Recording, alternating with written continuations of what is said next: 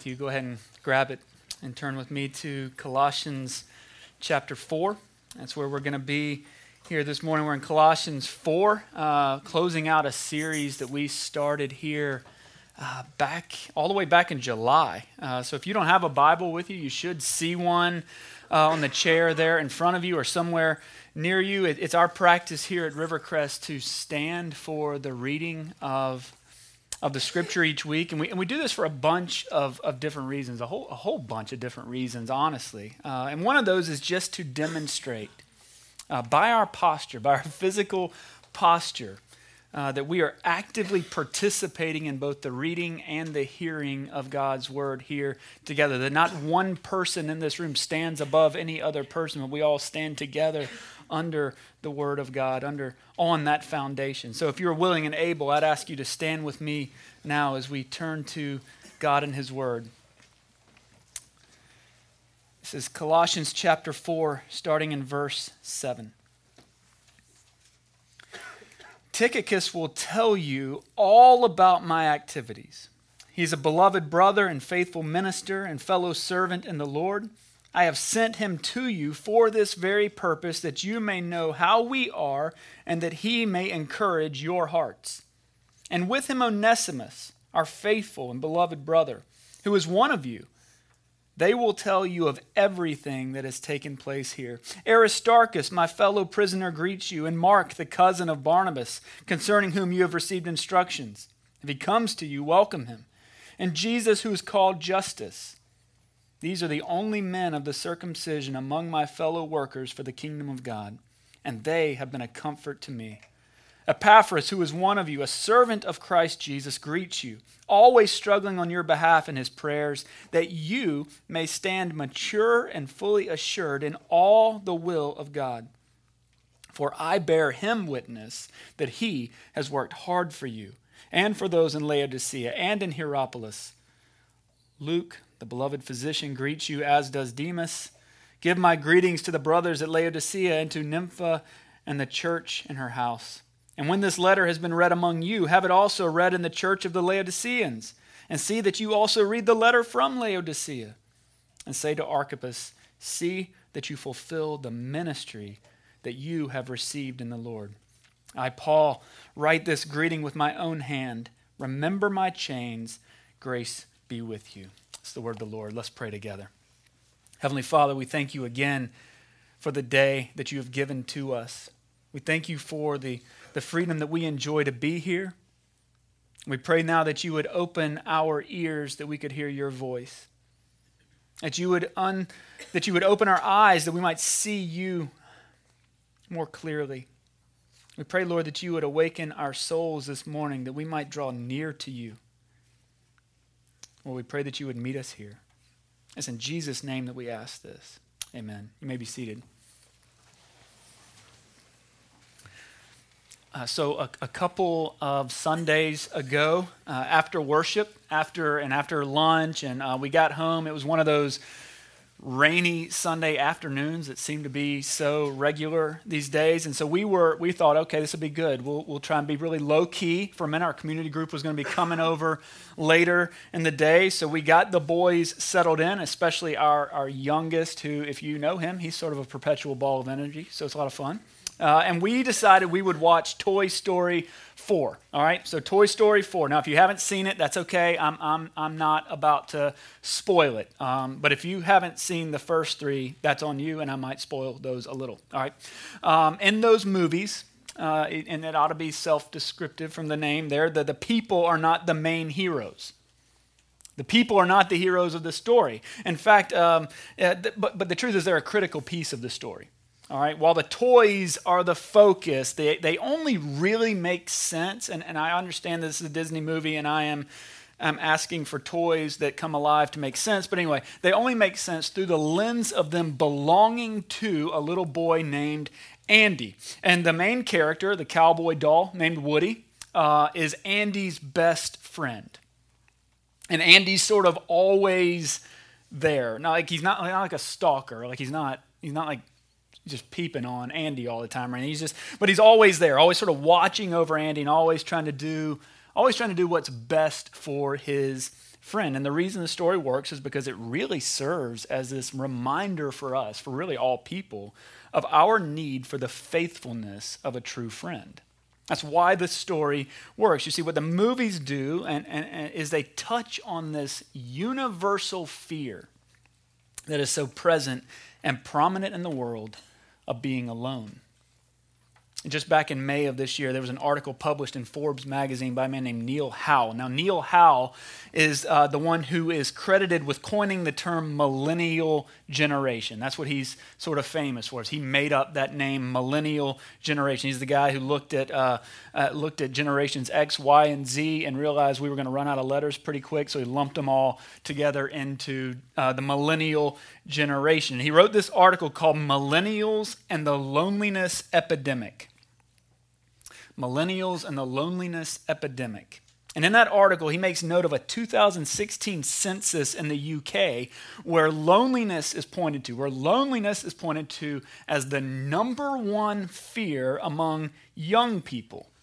Young people being, I'm 39, so we're going to say 39 and under. All right, I actually don't know exactly what the breadth was, but young people, whatever you want to call young. I'm holding on to that with I got a death grip on young right now. I will refuse to release it. All right, and here's what they said, that this was the number one fear identified amongst young people. And the reason this was groundbreaking is because historically, loneliness has been thought of as a phenomenon that comes about later in life. But in this census, it was loneliness. It was chosen most often as the greatest fear among younger people, even above things like losing a job, losing a home, or even dying. And there have been all sorts of studies, like millions of dollars. I need you to wrap your mind around this. Millions of dollars have been spent all over the planet trying to unwrap the puzzle that is this loneliness epidemic. All the way back in March of 2015, there were researchers at the University of Lausanne in Switzerland. Okay, so I know that has nothing to do with you, but they were studying the impact of loneliness on carpenter ants. They got funding for that. I mean, I just want to say this. At the end of this service, we're going to give the members of this church and anybody who wants to be here an update on where we are financially. And yet somehow a university in Switzerland managed to find millions of dollars in funding to study the loneliness of carpenter ants. But here's what they found. They found out that the ants who were living in groups of 10 or more, their average lifespan was 66 days. 66 days. Now that sounds short, right? But if you consider this, okay, those who were kept in isolation, those ants would only live for 6.5 days. So you take an ant, put him in a group of 10, put him in the same cage as the one living by himself. They live 66 days. You put the one, put him in isolation, he lives 6.5 days. And the same climate, same resources of food and water and room to move around. The only thing that those ants lacked was companionship. They lacked companionship. But we don't need the ants to tell us that. And I could have saved them a whole bunch of money. In fact, if you turn into Genesis, they wouldn't have had any problem. They could have saved a whole bunch of millions of dollars, right? Because what we know is that loneliness is not just an animal problem, but that it is a human problem. Every study, and there's dozens of these you can go and read about if you want to waste some time this week. All of these studies are just evidence for what we already know, that in every culture, that in every corner of the world, we can go and find the echoes of what God declared in Genesis 2:18 when he said that it is not good that man should be alone. God said that. It's the first thing he said that was not good. He says, not good for man to be alone. And he said, I will make a helper fit for him. It's that on all of creation, he looked out at all of it. There was no dog, there was no cat, there's no ant, no kangaroo, because my son will tell you it's legal to have one of those as a pet in South Carolina. It's on his Christmas list. It's not going to happen. There was no other. Those things are ferocious, by the way. If you didn't know this, they will get up on their tail and kick you straight in the jaw. We are not getting a kangaroo. But there was no other animal that was fit for the man. And so God created a helper. And the word there is literally the word Ezer, which is like Ebenezer. A stone of help, something foundational for man. And so God formed the woman because it was not good for the man to be alone. And so as people, as people, especially as Christian people, we know that community is not just something that might be a nice accessory for this life. Like it's not an upgrade, but it's something that is absolutely necessary. It's a design piece of what it means to be an image bearer of God.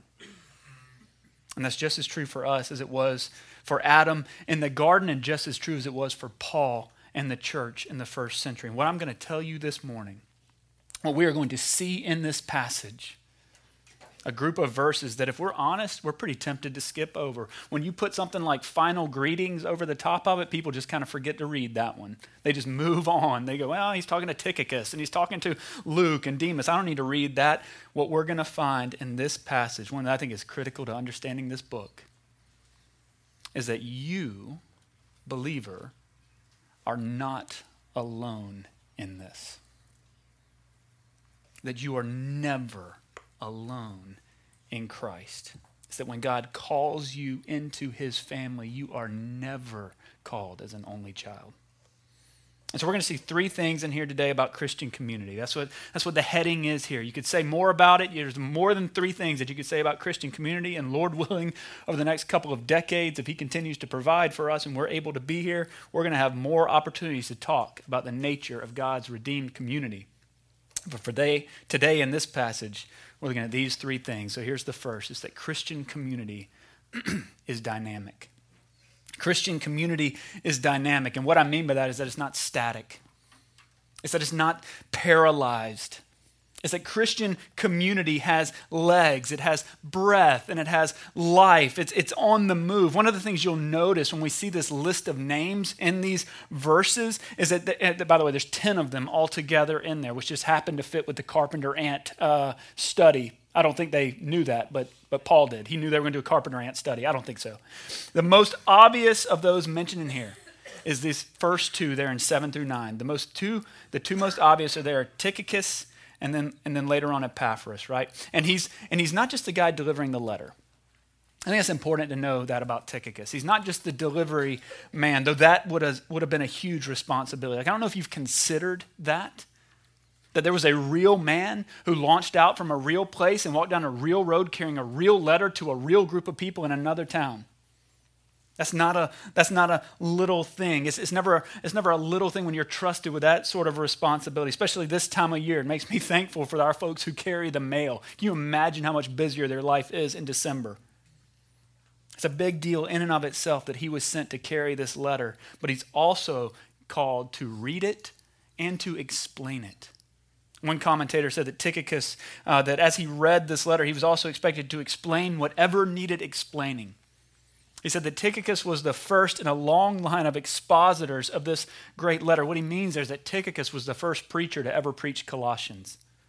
That was his task, to both deliver it and to unpack it. And we see in here that the others living out this dynamic life of a disciple. While Tychicus was sent to carry the letter and explain it to the people, we see Epaphras in there, who was a believer from Colossae.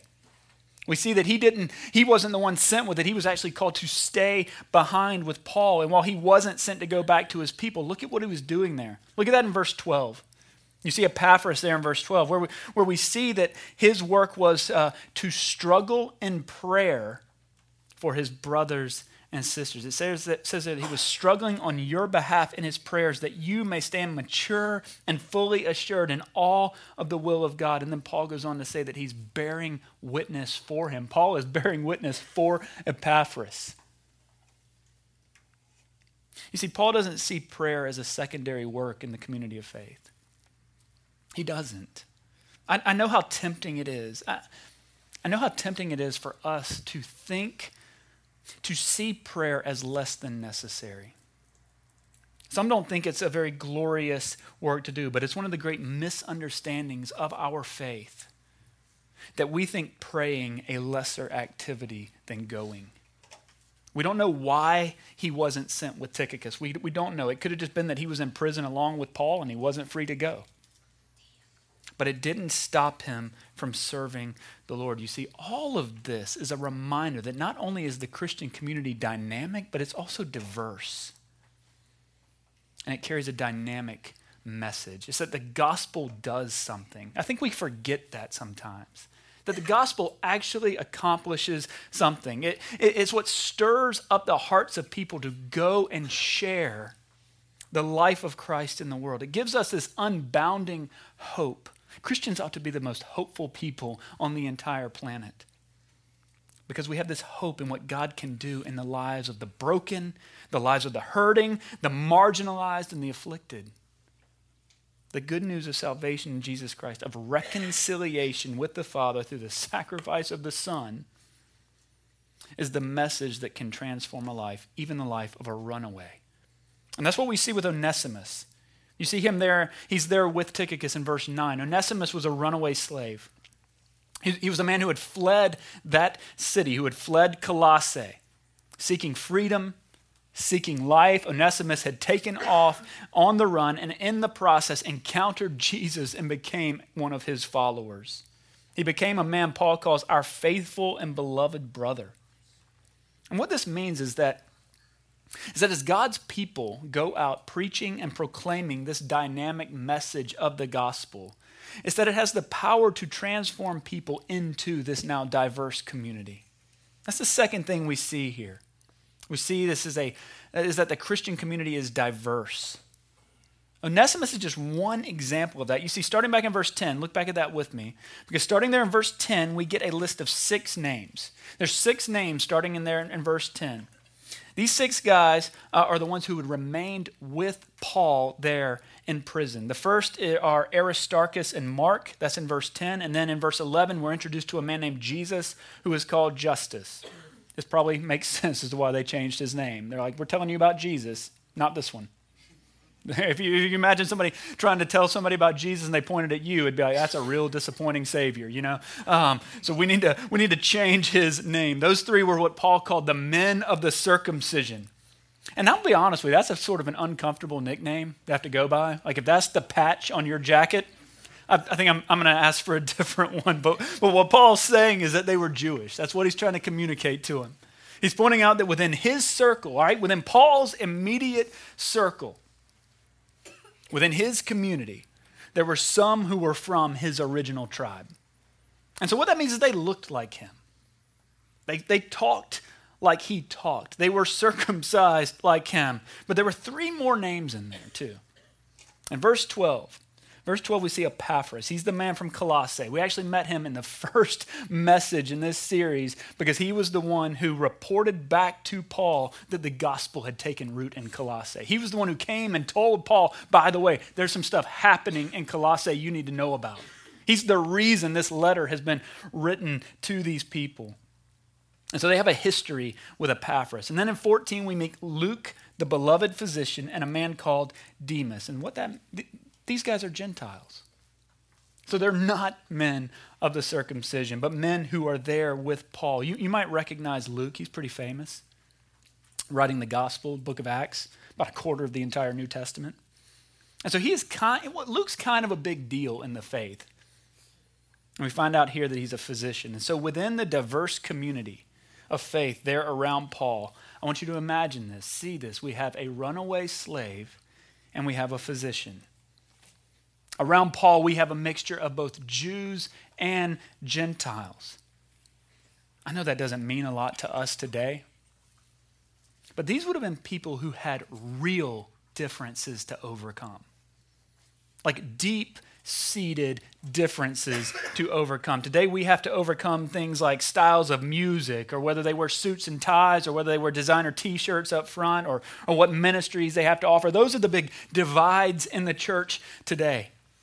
It is so often the case that our points of division in the church are so trivial and temporal that it's embarrassing to even admit them. But just in this list that we see right here, just in those 6 names, we see the power of the gospel to overcome ethnic divides, to overcome social divides, to overcome socioeconomic divides, and even to overcome religious divides. We see the power of the gospel to form God's people into one new, diverse community. That is the miracle that is the church. at least in its truest form.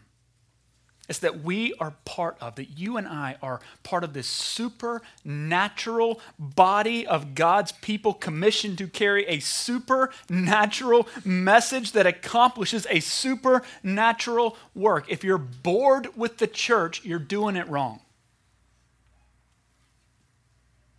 You see, there's nothing else like this thing. That's why Paul said all the way back in 3:11, this is what he said to people who he has never met. Remember, he just heard of them from Epaphras. He said, of the church here, in this place, in this church, there is not Greek or Jew, there's not circumcised or uncircumcised, there's not barbarian, Scythian, slave, free, but Christ is all and in all. He's laying out for us this picture for us of the transformative nature of the gospel, so that just like in the ministry of Jesus, it overcomes every obstacle. The gospel kicks down every barrier. It smashes to pieces all the prejudices and all the points of division and disconnect, because it takes the impossible and it makes it possible. It takes what is dead and it makes them alive. You know, this is what you and I are caught up in. I know that's not what you think when you get in the car on Sunday morning. It's not what I think when I get in the car on Sunday morning. It's not what I think when I wake up and brush my teeth on Sunday morning, when I try to get out of the house before the boys wake up and Laurie has to deal with that. It's not what I think about naturally. It's not what stirs in my heart on Sunday morning. I think we're going to church. Why? Because that's what we do. But have you ever stopped to consider that this morning you're participating in something? Whether you are a member here, a visitor here, wherever you are in your life, that this morning you are participating in something supernatural. That the God of all creation is actually speaking to us through his word. Too many of us think too little of the church. We underestimate what God has done because we get too familiar with it. It becomes too routine. We get numb to it and we lose a sense of awe, a sense of the awesomeness of what God is accomplishing among us. Listen, if you look around this room, and you will, you probably already have. We all look pretty similar. We all do. I mean, even if you were to say, okay, well, there's different colors, we're all from the same town. We all look pretty similar. If you're from out of town, you might look a little different. I don't know. We might look a lot alike, but I'm going to tell you, in this room, there are about 100 different stories. There are dozens of different types of upbringing, dozens of different neighborhoods and cities represented here. And that's what makes the church such a powerful witness for the gospel. Now, could we do better as a people? Absolutely. And if you think that I'm saying Rivercrest is the perfect incarnation of the church, I'm either saying it wrong or you're hearing it wrong. We got a lot of problems. You know why? We got people. Y'all about to do Thanksgiving this week with your families. You'll understand that more on Friday morning, okay? If you got people, you have problems. But if we really believe what Peter said in Acts 4, that there is salvation in no one else, for there is no other name under heaven given among men by which we must be saved. Like, if we really believe that Jesus is the only way of salvation, that it only comes through him, and if we believe that we have his name written on our hearts, it would be absolutely tragic for us not to share it with those around us. Like, I don't know how much you have to hate someone to not share the good news of Jesus with them, both in word and in deed. In a world of epidemic loneliness, here we are, as God's chosen people, carrying with us the transforming message of a dynamic and diverse community. You think the gospel isn't relevant? Millions of dollars in study to carpenter ants beg to differ. We are positioned here by God in this community that we might invite the lost, the hurting, the neglected, the lonely, and the marginalized into a transforming, dynamic, and diverse community. And there's one more thing that we should see in here. And it's possible to overlook it. It's possible to ignore it, but we can't, because just as the church is dynamic and just as diverse as this new community is, there's something more. It's that the Christian community is also dependable. And I want to level with you right here. The word dependable isn't really the one I wanted for this, but I had the double with dynamic and diverse, and I wanted to go for the triple on the alliteration. Dependable really doesn't work, but sounds good, right? What we really see impressed upon us is that the Christian community, we see that it can overcome the diversity, that it overcomes the differences, and that it remains close by. It's that it endures. Just consider that in Acts 13, I want you to imagine this. In Acts 13, Mark, one of the men mentioned here in verse 10, he'd been traveling with Paul and his family member Barnabas. And in the middle of that missionary journey, Mark has some sort of pull back to Jerusalem. And he just up and leaves them.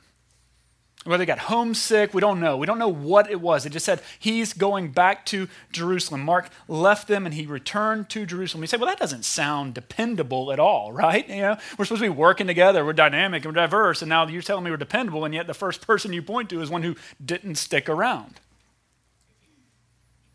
And what we know, honestly, is that Paul considered this a great betrayal. Like, he was deeply offended by this. They'd made plans. I don't know if they had reservations somewhere, and he bailed, and so now they've got, I don't know. But he was not happy with that. We know that it hurt him. And so many of us can relate to this, right? Anybody in here ever been disappointed? Please don't raise your hand. Anybody in here ever been let down, especially by somebody in the church? Anybody been let down by the church? Again, resist that temptation. We've had people who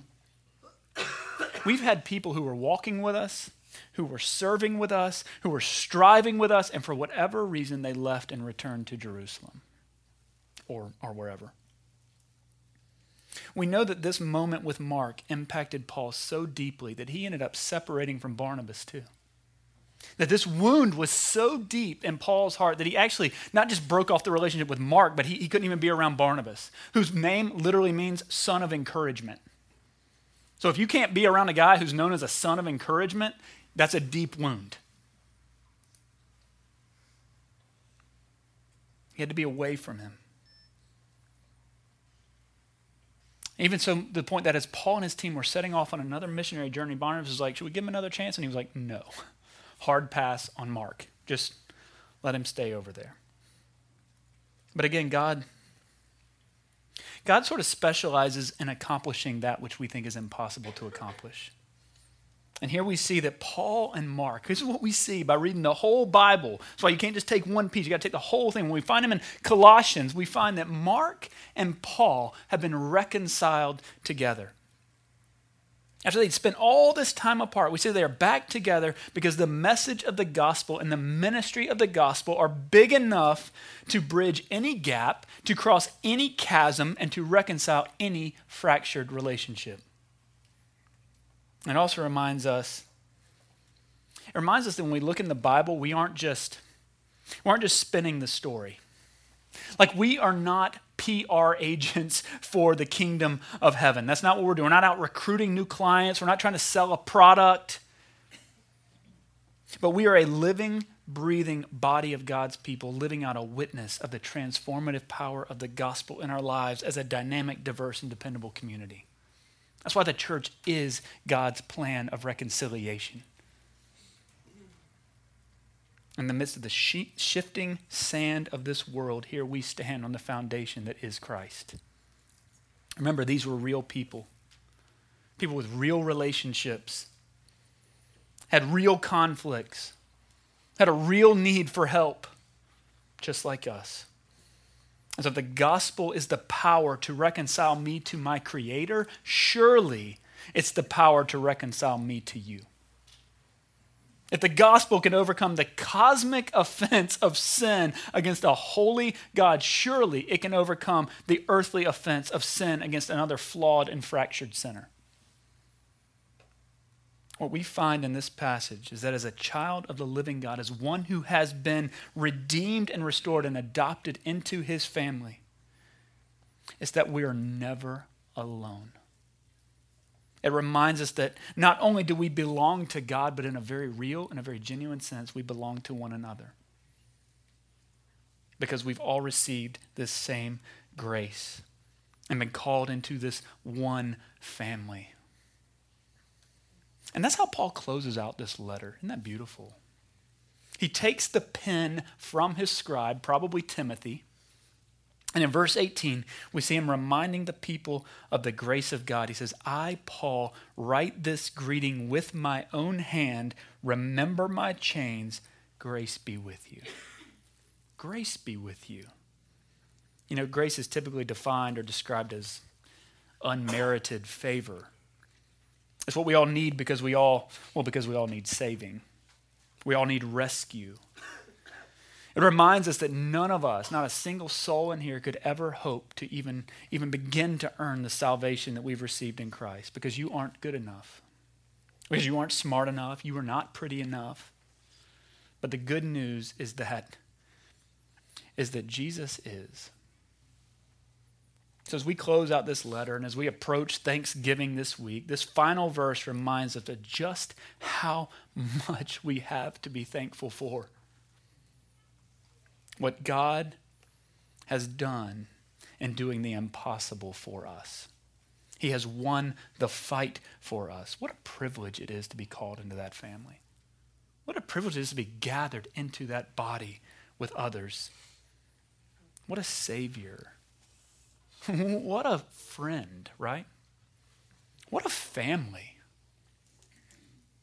Yeah, we have a lot to be thankful for. Grace be with you. Let's pray. Heavenly Father, we thank you for the beauty of the gospel, for the hope of the gospel, that in a world that is shattered, that is so divided right now, you have given us a sure foundation. You have given us one built on love and hope and peace. Lord, would you use your church here or wherever else we normally are for church? Would you use us as a witness to the beauty and the majesty and the glory of Jesus Christ? May people see him as they see us. We pray that in Jesus' name. Amen.